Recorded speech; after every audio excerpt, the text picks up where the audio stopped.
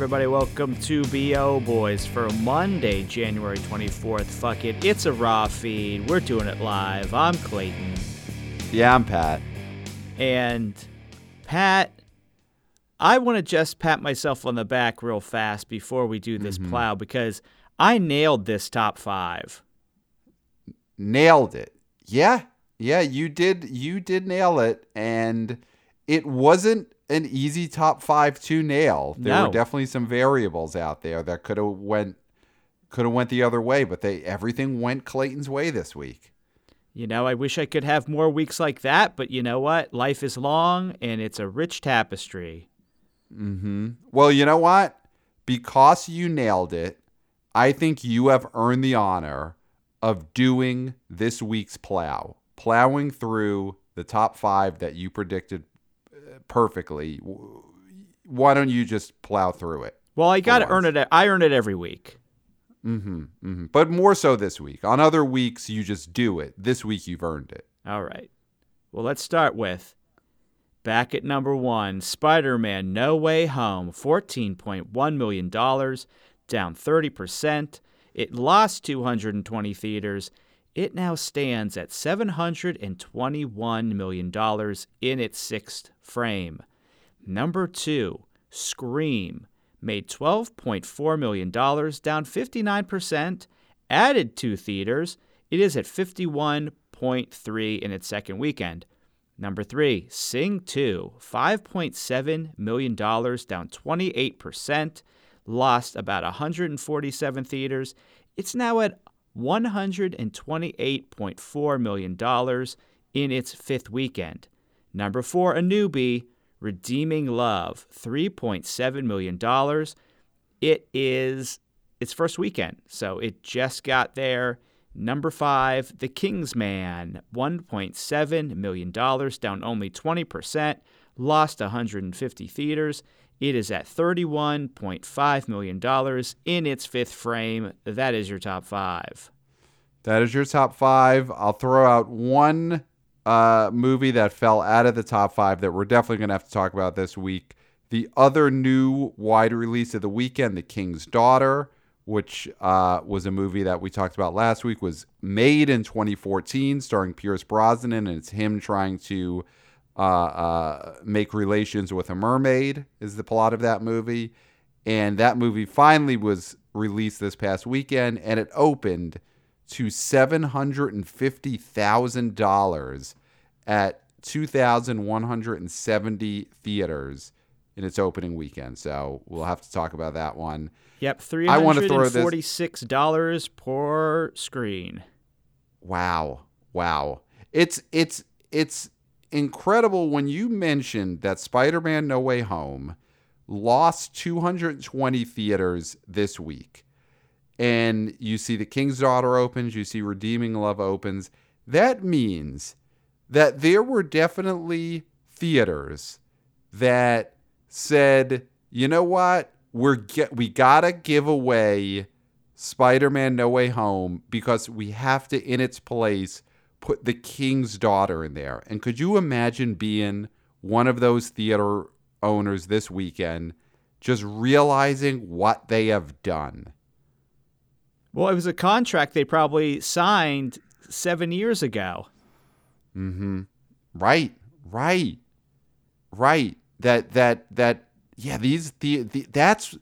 is true. That's how The King's Daughter got on all these screens. Those must have been ironclad, irreversible contracts that whenever we decide to send this movie out, it doesn't matter what's playing, doesn't matter what you have in there, you have to put The King's Daughter in your theater.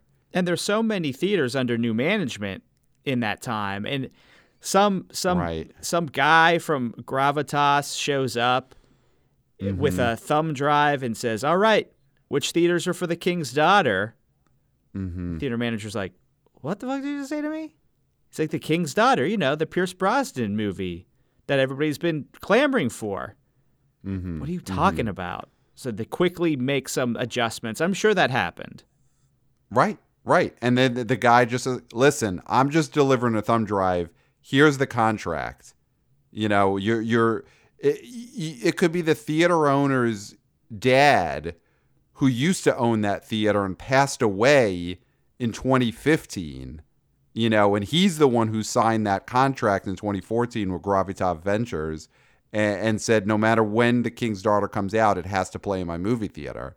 Yeah, and now that guy's son, who inherited this movie theater, he inherited this Bowtie Cinema or, this Uncle Jack's local movie theater, whatever it's called. And now he's the one who has to take on his, like we generations often do, he has to take on his father's mistake. He has to show The King's Daughter because his dad got hoodwinked back in 2014, and now he has no choice. The contract is ironclad. He's got to remove Spider-Man No Way Home from his theater to show The King's Daughter because his dad screwed up 7 years ago.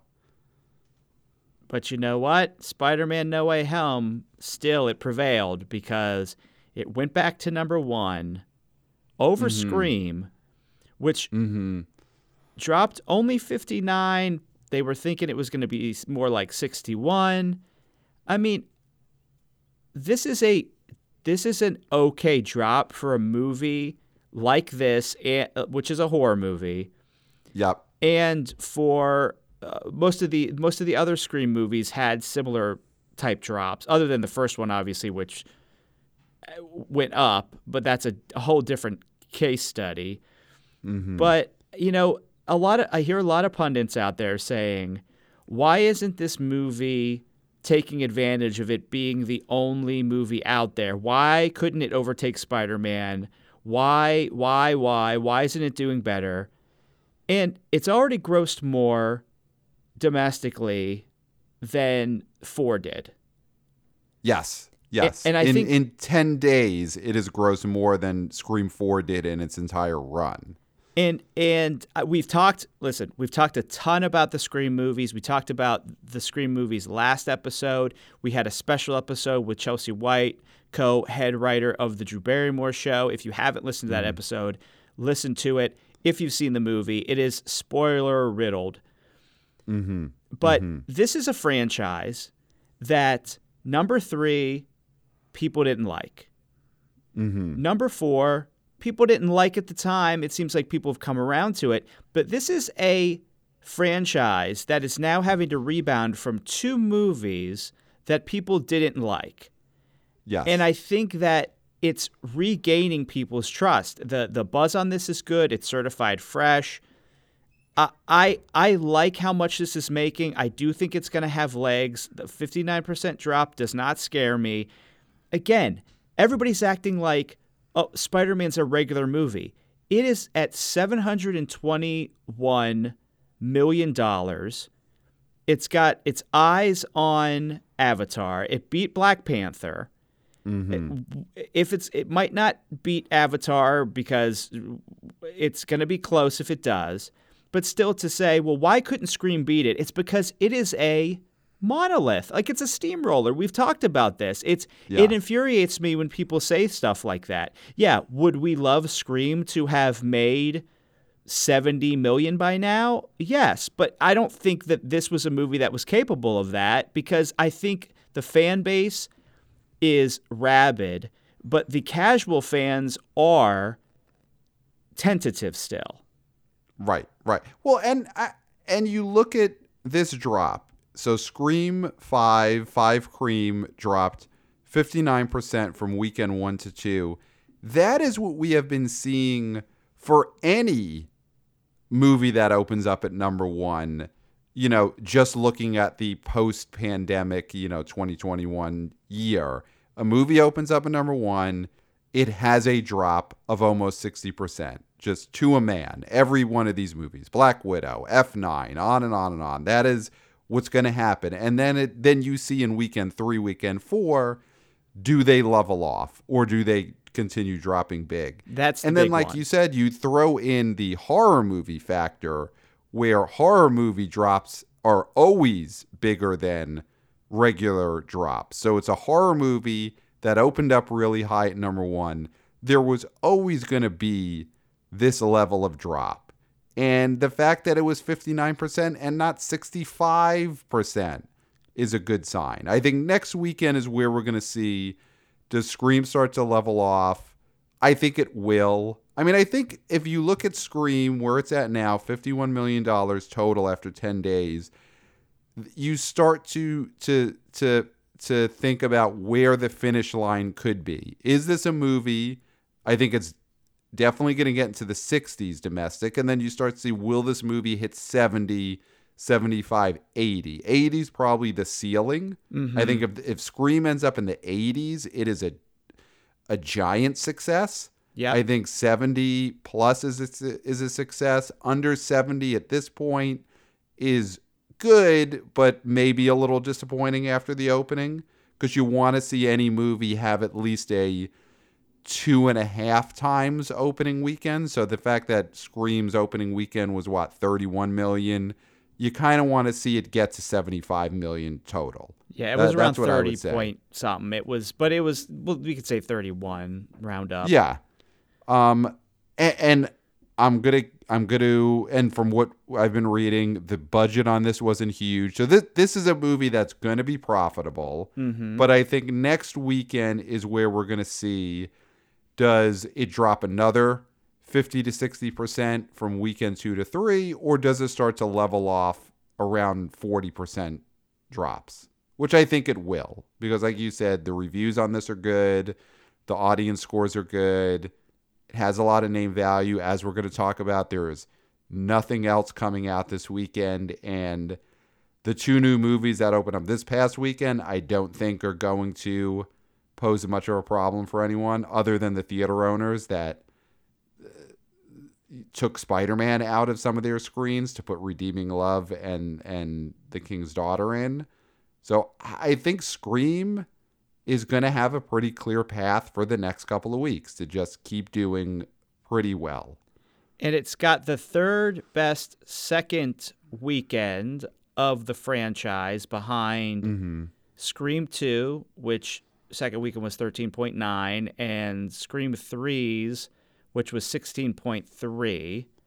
Mm-hmm. And of course, like we said, the number one, if it would have been released, number one had to hoe its own row in such a way that that's kind of skewed, because the box office went up in successive weekends, and so it's hard to compare this to that one. Yeah, you should only compare Scream sequels in terms of box office. Scream 1, 1996 is such an outlier in terms of what that run was. And the first 2 movies went over 100, or at least hit 100. But that was when they were cultural phenomena. That's when they were so new, and they kicked off a whole meta horror trend. They created a trend. This film is not doing that. So the fact that it's not going to make 100, I just don't think you can be disappointed in that. Oh, definitely not. I mean, again, that wasn't ever going to be the barometer of success for this movie. The fact this movie getting over 70 million domestic is going to be more than enough for Paramount to want there to be a Scream 6. You know, yes. I think that was the whole the whole thing you were going to see out of this run was, if this movie would have topped out at, $40 million domestic, if it had opened up at like 14 million and only ended up around 30 or 40, then that's the end of the franchise. But this movie getting to 70, maybe getting to 80, I think that unless the cast, decides they don't want to come back at all anymore, which I don't think is the case, I'm sure they're going to take those paychecks. I think 70 or 80 million domestic makes this a slam doink that the Scream series is going to continue. And I think, the objective here was to take this IP that had been sitting pretty dormant and brushing it off and creating a way in a direction for it to come back to prominence. And I think this movie has done it. And if you're comparing it to a movie that is, and we don't talk about global, But Spider-Man No Way Home is now the number 6 all-time global hit with $1.69 billion, and that's without China. So this film is a unprecedented success. So to say Scream isn't doing what it needs to do is just ludicrous to me. Yeah, and I'll throw this out there as a recent comparison. So you had Halloween Kills, came out October 2021. Its second weekend drop was 71% versus Scream just having dropped 59% in its second weekend. And Halloween Kills topped out at about 92 million domestic. And that is a huge success for that movie. Oh, yeah. So I think Scream's drop of only 59% is a success, is a win.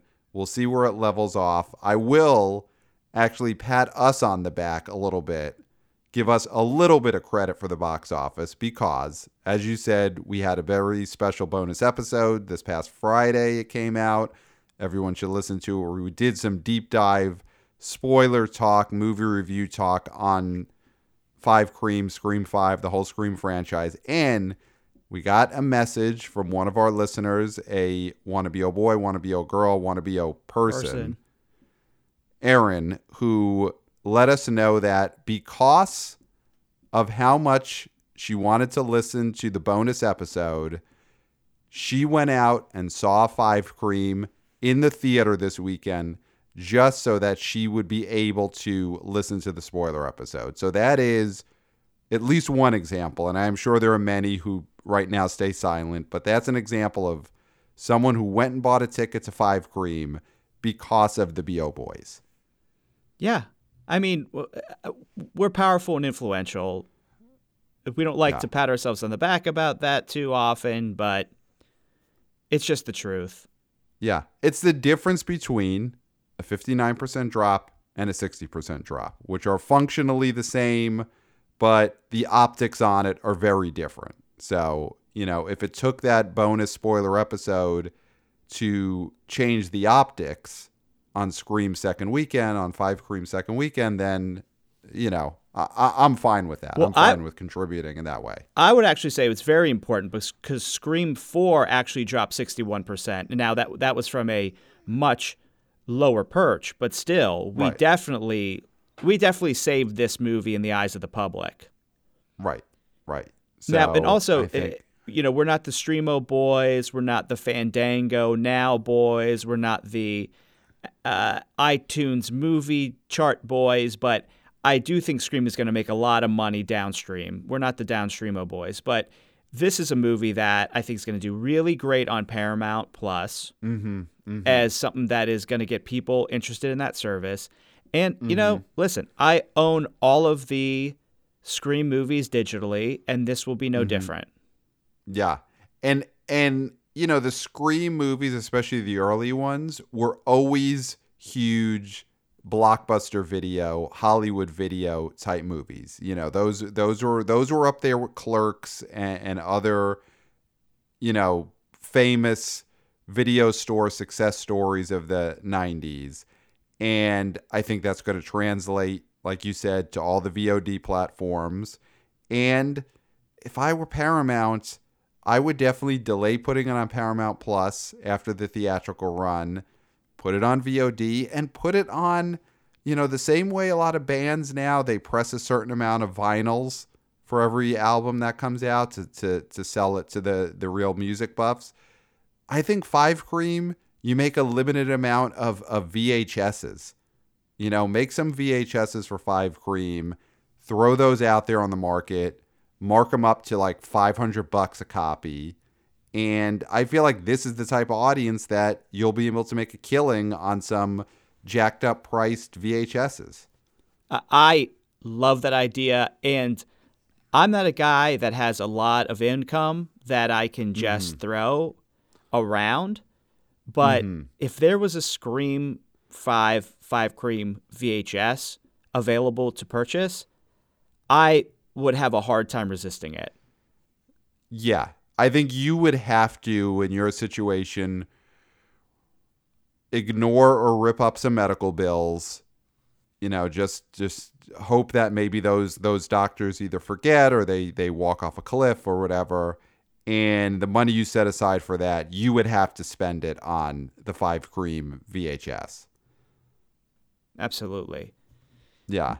So I think Scream 5 Cream is one we'll obviously be following, and we'll see if the drop levels off next week. But I think that the story there is solid drop, and this is probably going to get to a number that's going to be a big success for 5 Cream. Any other holdovers that you want to talk about, or do we dive into the newbies? Well, I just want to mention, because we don't talk much about Sing 2, other than, as we said before, it's now endemic. It will touch all of our lives, so you just have to deal with it. But this is a film that is available at home on PVOD. And it still made $5.7 million in its 5th weekend, dropped only 28%. Wow. People are going to see this movie in theaters. They have the ability to see it at home, and they are going to theaters to see it. So, like we said, if theaters give people things to watch, things they want to watch, product, the people will come. Yeah. I mean, that is a great drop for a movie in its 5th weekend to only drop 28%. I mean, Sing 2 is, I would say, other than an opening weekend that's probably a little lower than what you would have expected from it if it came out 2 years ago, more normal times. Otherwise, Sing 2 has played completely normally this entire run. I mean, this run, these drops from weekend to weekend, the weekday totals seem to be unaffected by the context of this time. This is just what this movie always would have done. And like you said, it's already available at home, and that isn't affecting things. And it's been able to bypass or sidestep that sort of Secret Life of Pets 2 curse. It feels like the Sing franchise has more juice because they can always just take new songs, popular songs that were popular in the last few years in between Sing movies, and you have a koala bear sing it, and kids love it. Yeah. I actually got a insider's perspective from a 4-year-old this weekend, a family member, and the review was Sing 2 is better than Sing 1. Now, again, we're not reviewers, we're not critics. My niece also, thank God, is not a reviewer. She's not a critic, never will be. And so that's not what we're here to do. That's not what she was there to do. But she did say Sing 2 was better. Wow. So I think that is a great sign. A rare, better sequel. Yeah. She did not say that about Secret Life of Pets Part 2. Did not say that about Cinderella 2 or Cinderella 3, which were both straight to VHS movies from 30 years ago. Cinderella, she said, is better than the sequels. But well, Sing those 2, I mean, she thoroughly panned those. Yes. She basically said not worth watching. But Addams Family Values, better than the original. So she has done a great job of picking out sequels that are truly better than the originals, and she's putting Sing 2 up there with Addams Family Values. She has credibility in my book. Right. So, I mean, this is a movie that I think is doing everything right, and I think, like you said, the Sing franchise is not going anywhere. It is something that humanity is going to have to live with for a long time, many years. This is not something that we'll look back and say, in 6 months, we're done with the Sing franchise and it's all over in its history. It's not going to be that. We will be talking about and living through Sing for years. And human beings are that's just the highly way it is. adaptable. I mean, the ability to adapt to things like Sing 1 and then Sing 2 and the variants that will come after that. I mean, there's just the indomitable spirit of humanity shines through when they are faced with things like this. Right. And someday there'll be, 100 years from now, there'll be classrooms and there'll be history books, and they'll look back and they'll talk about the people who lived through all the Sing variants, and they'll say they did it, they got through it, they persevered, they succeeded during the Sing era. And that is what they'll say about us, that humanity pulled through. There were many Sings, but life went on, and we persevered. So let's talk a little bit about the newbies. I know you're itching to talk about Redeeming Love, which came in at number 4, like I predicted. And I think you predicted that too. I think the only thing you had wrong otherwise was you thought Scream would prevail over Spider-Man. I did. I had Scream at maybe making like 13 or 14, and Spider-Man basically making right under it. But I always knew that would be a horsehair's breath away. Yeah, and sometimes reality hands you something that makes your prediction not as correct as you would have wanted it to be. Right. We've all been in that boat. I've been in that boat several times, and I think that there's no reason to be ashamed, not that you are, and I think it could have gone either way, and it just went the way that I predicted. But we nailed Redeeming Love. We both assumed that this was going to be by far the bigger of the two new releases this weekend, that this is a religious movie. It did have some crosses in the trailer. But it had humping, which we thought, like we said, if you touch a crotch, you got to touch a cross. And I think it did that. But 3.7, I think we both were around 4 on this. We thought it would do around this amount. Yeah, it does seem like, unlike other movies targeted at the religious audience, this one just wasn't religious enough. It didn't have enough crosses in the trailer for the amount of crotches that it hinted at. And I think there was some amount, for sure, of charter buses coming from the churches to the Cineplexes, but not at the level that gets this to a $9 or $10 million opening. There were some buses that I think were maybe called. People were filing into them, coming out of the church parking lot. They drove to the church. Everyone got out of their cars, and then they're getting on the bus. That way they don't have to drive to the theater in separate cars. They all get on the bus together. And as the bus was pulling away at some of these churches, I could see someone running over and saying, you know what, I watched the new trailer on my God phone, which is, I'm sure there's versions of iPhones underground that are religion specific, and there are some crotches in this. Maybe we should exit the bus. I think I'm sure there was some of that based on that trailer, where buses were charted, but then didn't go all the way to the theater to pick up the tickets. Yeah, to them, that trailer was downright raunchy. So let's look. We've got some demos here for this film, some data. So this was not a huge hit with the audiences. So according to Deadline, other faith-based movies, which typically win over their audiences with an A+. Imagine this is a genre where the average is around an A+, which is a perfect score. There is nothing higher than an A+, and that is what faith-based movies typically average. So Redeeming Love received a B+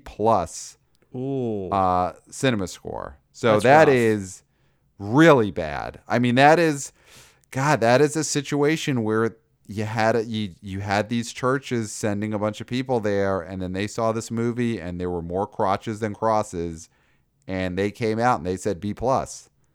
That's rough.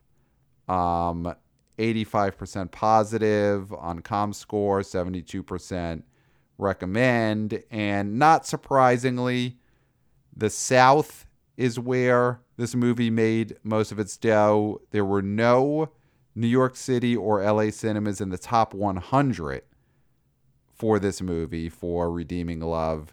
South reaped close to 60% of the movie's gross versus the business average of 35%, which is what the South usually does for a new movie. Mm-hmm. So heavy in the South, heavy, I'm guessing, in the church charter bus demo.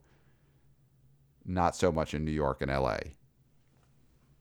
Now, what were these gender and age breakdowns?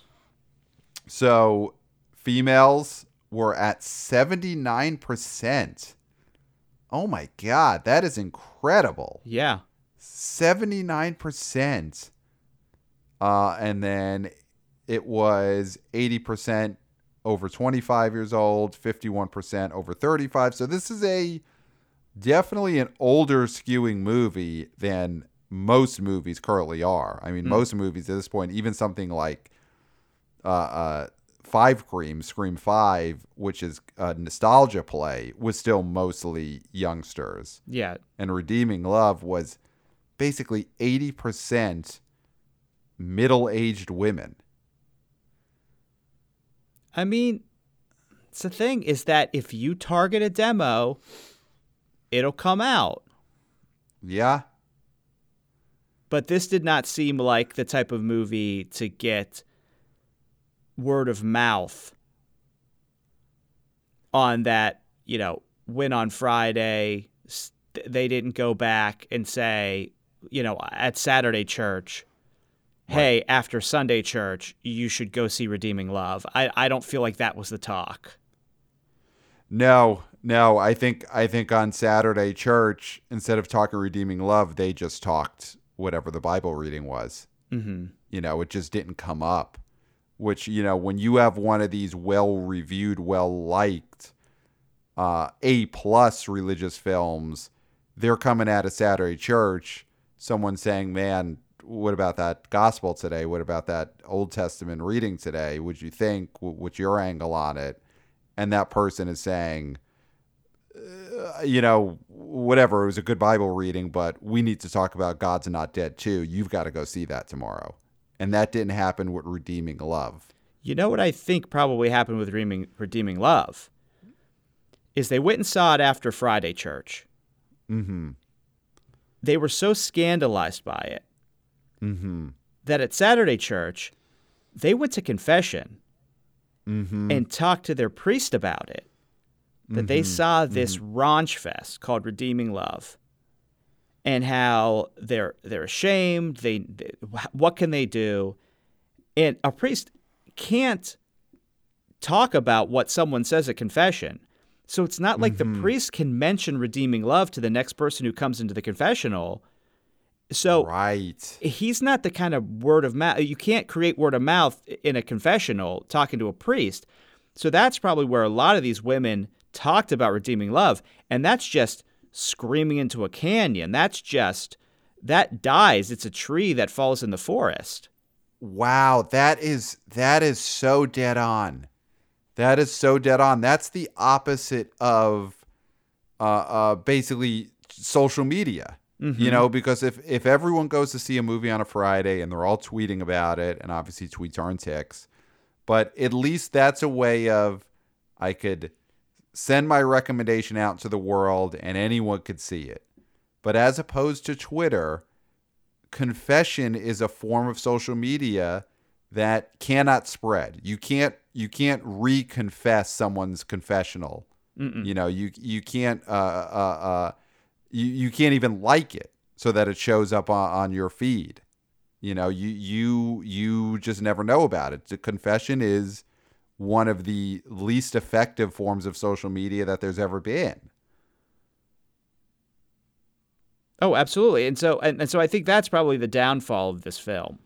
Yeah. Yeah, that all the chatter about redeeming love and even all the recommendations, because you might have a lot of these middle-aged religious women who went to go see Redeeming Love on a Friday, went to confession, and yes, they maybe needed to confess that they feel like they have sinned for seeing this movie, but in that confession, they may have recommended it. They may have told the priest or the reverend or the deacon or whoever, Father, I have sinned. I have seen Redeeming Love. It's a new film about a character who is sold into prostitution and then has a romance. Directed by DJ Caruso, who also did Suburbia. Right. And Eagle Eye. And at that point, the priest is intrigued because the priest or the deacon or the reverend, he liked Eagle Eye. It was a solid movie. It was a solid, middle brow, overachieving movie. And he may have liked that, so he's intrigued that this director has a new film. And then the woman who's confessing, she's saying, I have sinned. It was pretty good. I had a good time. That's a sin, the fact that I had such a good time at it.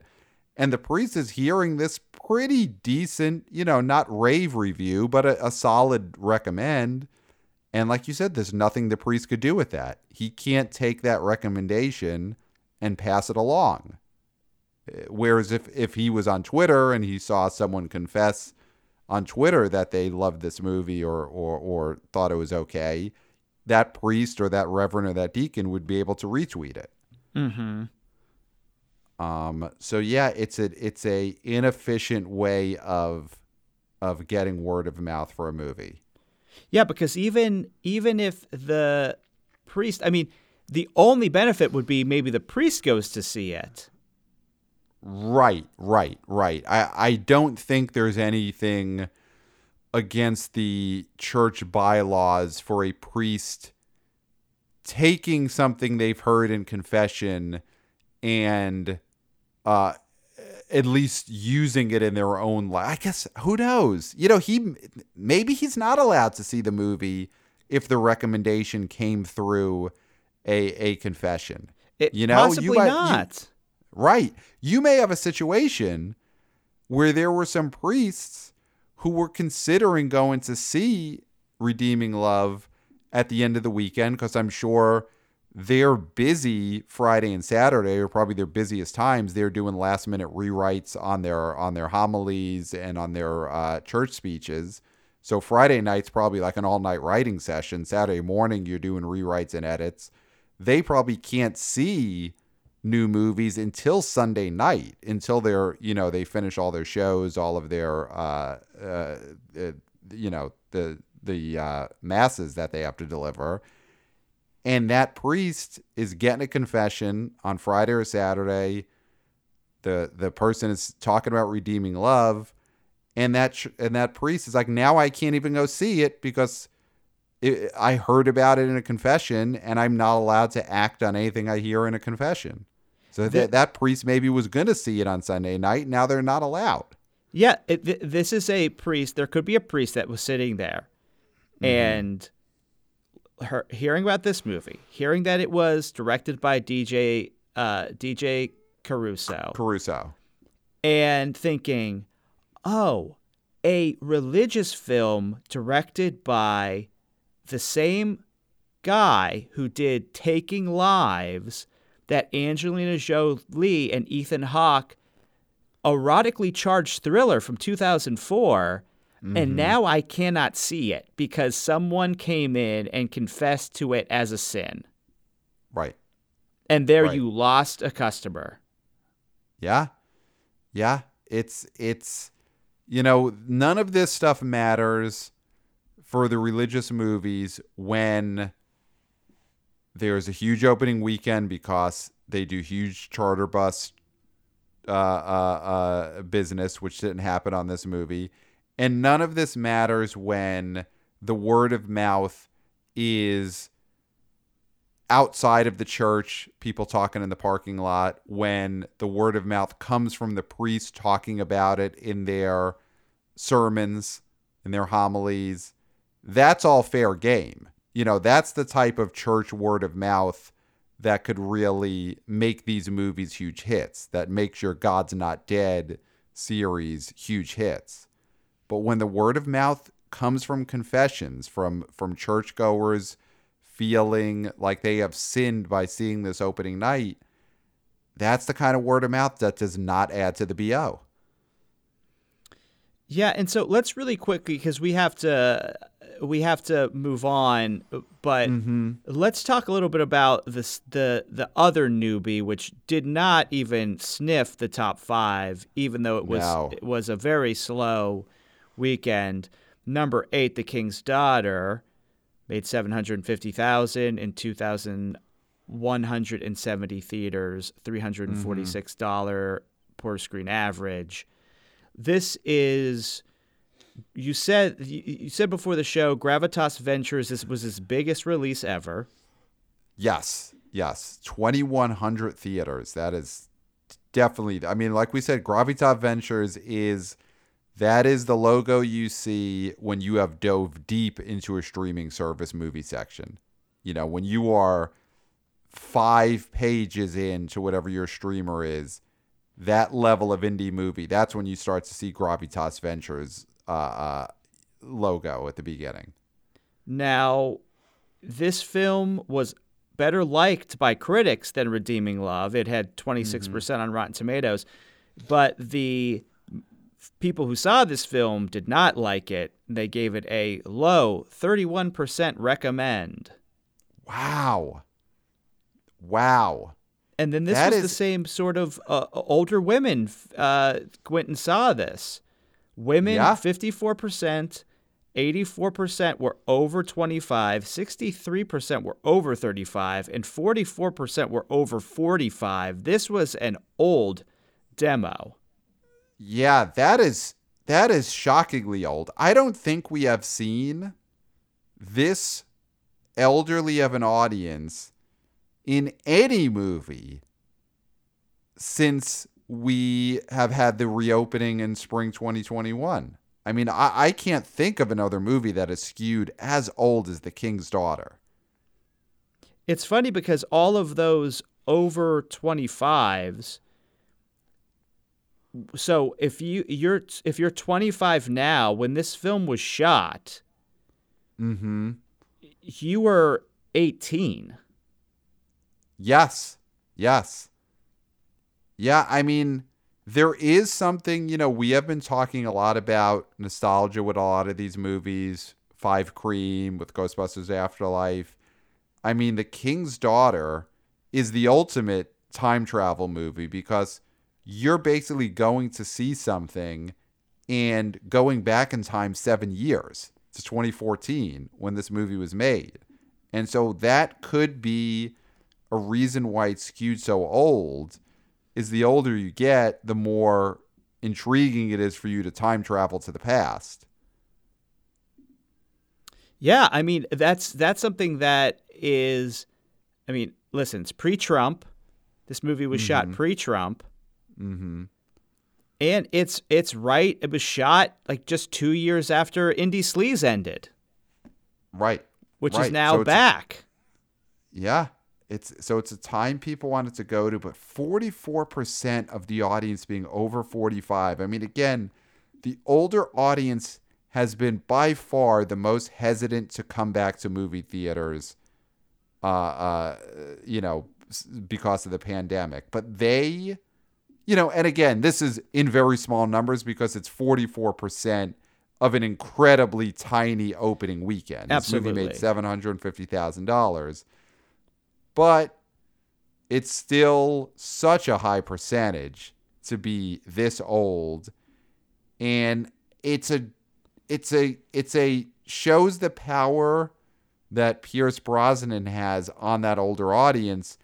But I don't think that's something that could really be a feather in Pierce Brosnan's cap, because it shows the power that Pierce Brosnan had over this audience 7 years ago. This is Pierce Brosnan 7 years ago that they're all going to see. Pierce Brosnan now in 2022, he's not the one in this movie. So it's not really, I don't think this is an opening weekend in any way that Pierce Brosnan's reps could point to in any kind of PowerPoint chart that they use to, to prop him up at a meeting going forward. They can't even say how well he did with an older demo, because the easy thing to answer back is, well, they were going to see Pierce Brosnan in 2014, and you're trying to sell me on Pierce Brosnan in 2022. That doesn't compute. Yes.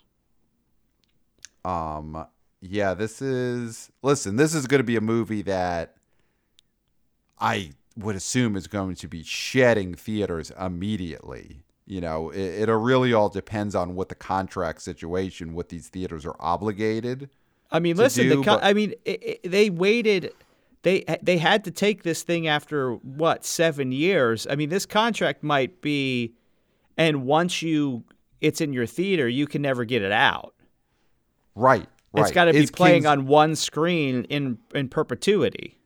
Right. The King's Daughter might be like bedbugs to to certain AMCs, which is they're never leaving. One showing per day per life, and that's it. It doesn't have to be, listen, it could be right when you open.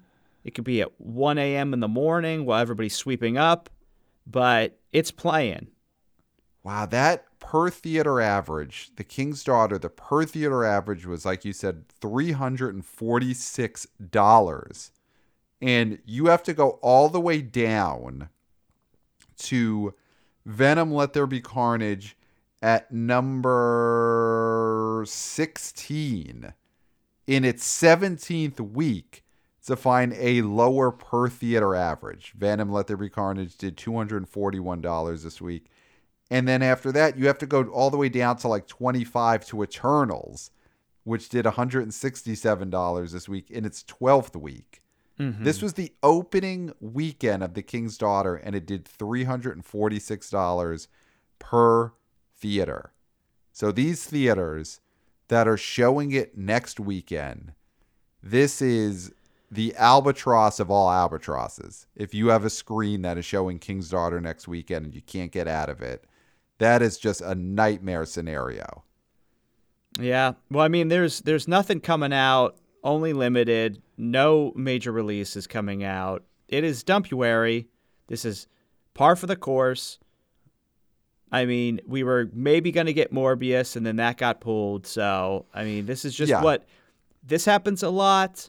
It's one of those things. This is a time of year when a lot of people don't go see movies, and it's no different now. This is, again, you cannot blame this low weekend on the pandemic, on anything else other than the fact that the two new movies this weekend were a religious movie that had sex in it, which is a pretty rough box office proposition, and a Pierce Brosnan mermaid romance that was made in 2014. The fact that those two movies did incredibly bad business has nothing to do with a pandemic. It has only to do with the fact that The King's Daughter, you could have opened this movie in the best of times, and it was always going to be a historic disaster. Absolutely. Now, do you want to talk about something else being blamed on COVID? Sure. Mission Impossible 7 and 8 being pushed back again. 7 into 2023 and 8 into 2024. So we've got 7 coming out July 14th, 2023, and 8 coming out June 28th, 2024. Yeah, I mean, I think this is another situation where we're just here to calm everyone down. Everyone who's freaking out that, Paramount must know something. They must, the movie business is going to push everything back because they just know that the pandemic's going to get worse. This has absolutely nothing to do with that. I mean, my take on this is they're moving the Mission Impossibles out because they've already got Top Gun Maverick, a huge Tom Cruise action movie coming out this Memorial Day weekend, coming out May 2022. And you might as well space out your giant Tom Cruise movies once a year, because September 30th for Mission Impossible 7 was always a weird opening weekend for what is a huge franchise movie that is one of Paramount's most important properties. Mm-hmm. You don't open that in late September. And I know that we're seeing big movies open at weird times, especially now. You got stuff like Venom coming out in early October and doing Baffa Bobo. And it could have been a huge hit opening on September 30th, but it wouldn't have been maximized. No. So moving Mission Impossible 7 out to the following summer, it makes sense. It's not a COVID move. It's really not. No. Paramount is being smart here. Mm-hmm. As much as it's a bummer, I think they're being smart business-wise, but I don't like when COVID becomes the scapegoat. Right. Because, number one, we have to tell people the truth, which is what we do. I mean, we like doing that, so it's not like I'm complaining about doing my job here. But I wish that they were more upfront about the real reason. People can take it. People would understand. People aren't going to go out in the streets and scream in front of the Paramount building because they thought that this got pushed back for purely business reasons. I mean, whatever. People are going to go see this movie whenever it comes out. There's a devoted fan base. People have waited years for new entries into this franchise. What's another year? Exactly. And I think this is a situation where it's because these are all Tom Cruise movies, and they're all Tom Cruise movies for Paramount. If Top Gun Maverick was a Paramount film and the Mission Impossible movies were Universal Studios, I think then they probably don't move Mission Impossible 7. It's the fact that Paramount has all of these movies and they need them all to be hits. Because Paramount doesn't have a huge comic book franchise. They don't have Star Wars. They have Star Trek. They've got some B properties. And Paramount's A property is basically Tom Cruise. And so they need to make sure every Tom Cruise movie is maximized. And that is why they're moving their next Tom Cruise movie to the summer. Basically, they should only open Tom Cruise movies in the summer, or, if they could land the right before Christmas slot. Otherwise, you don't open your Tom Cruise movie on September 30th if you're Paramount, because these Tom Cruise movies have to be gigantic. And I have reason to believe, and I've talked about this on previous episodes, people go back, listen to all of our previous episodes, obviously, that Maverick is going to be a smash. Yeah. The people who got to see this film already, raving about it, test screenings, test audiences, it's been compared to test audiences who saw Titanic. Mm-hmm.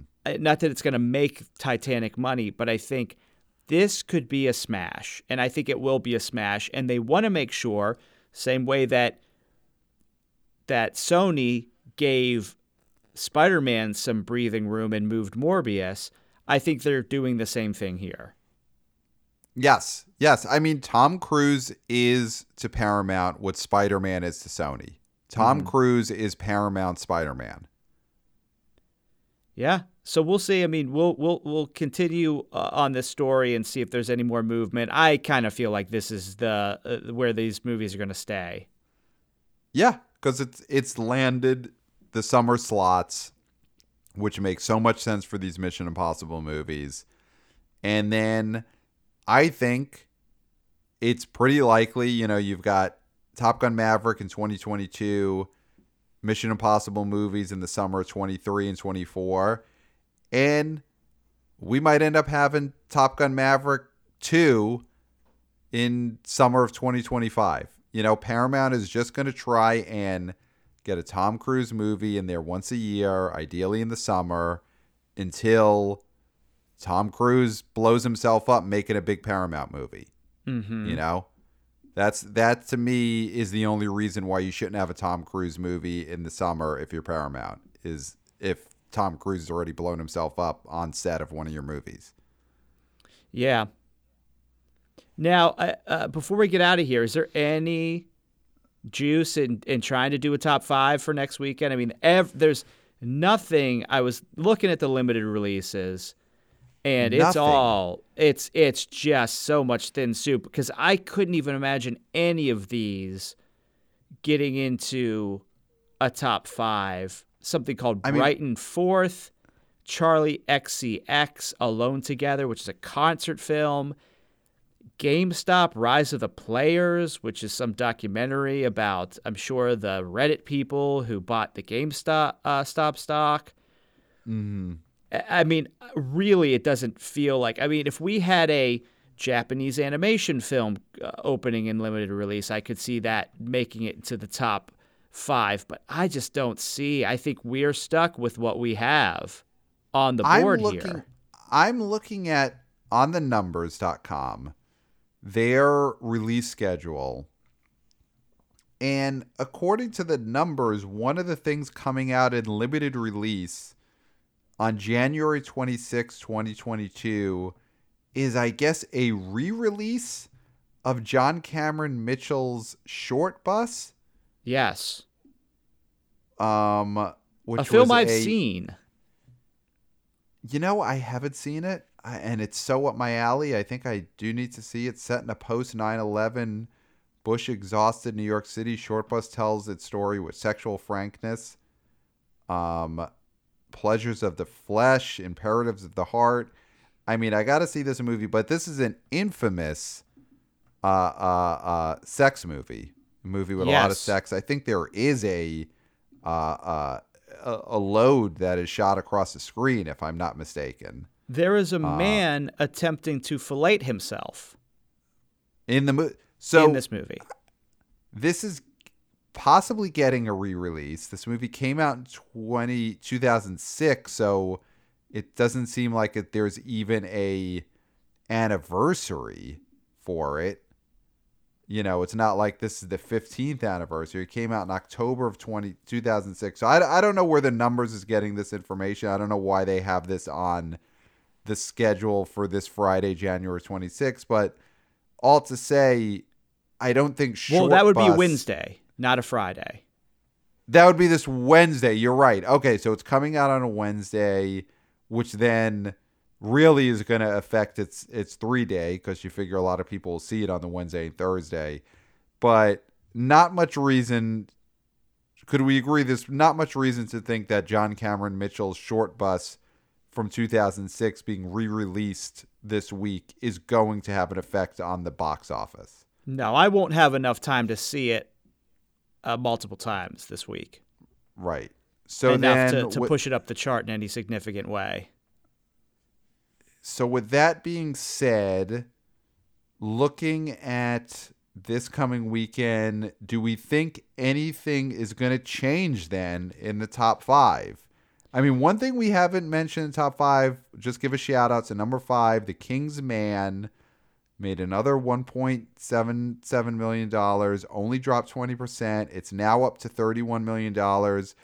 And wannabe oh boy Austin, he's been writing us a lot about singing the praise of The King's Man. He's really impressed with how low the drops have been, and the fact that there's a good chance The King's Man is going to end up grossing more than West Side Story in the long run, and then The Matrix Resurrection. So he's been high in The King's Man, so I want to shout that out. And, I think looking at it, I do think we're going to have some shifting around in the top 5. In the bottom of it. So, you know what? I'll do a predictions. Why not? I'll do a top 5 for this coming weekend. So this would be for next weekend, for Friday the 28th.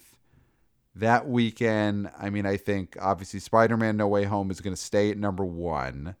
There's no reason to think that Scream is going to shoot up and get past Spider-Man at this point. So Spider-Man No Way Home number one. 5 Cream, aka Scream 5, stays at number 2. Sing 2 at number 3. I mean, Redeeming Love is probably going to fall pretty hard next weekend, so it won't be at number 4 again.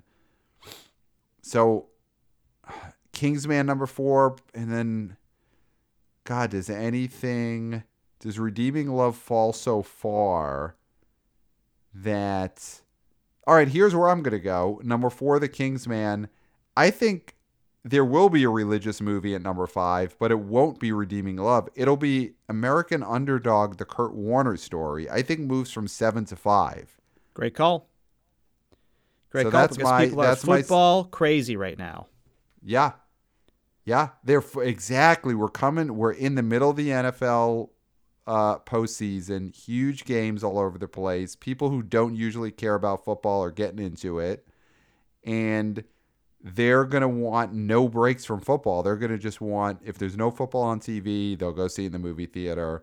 So yeah, I think American Underdog, the Kurt Warner story, is going to get to number 5, and it's going to be that thing too where with Redeeming Love, everyone who's talking about it at the church, they're talking about it in confession.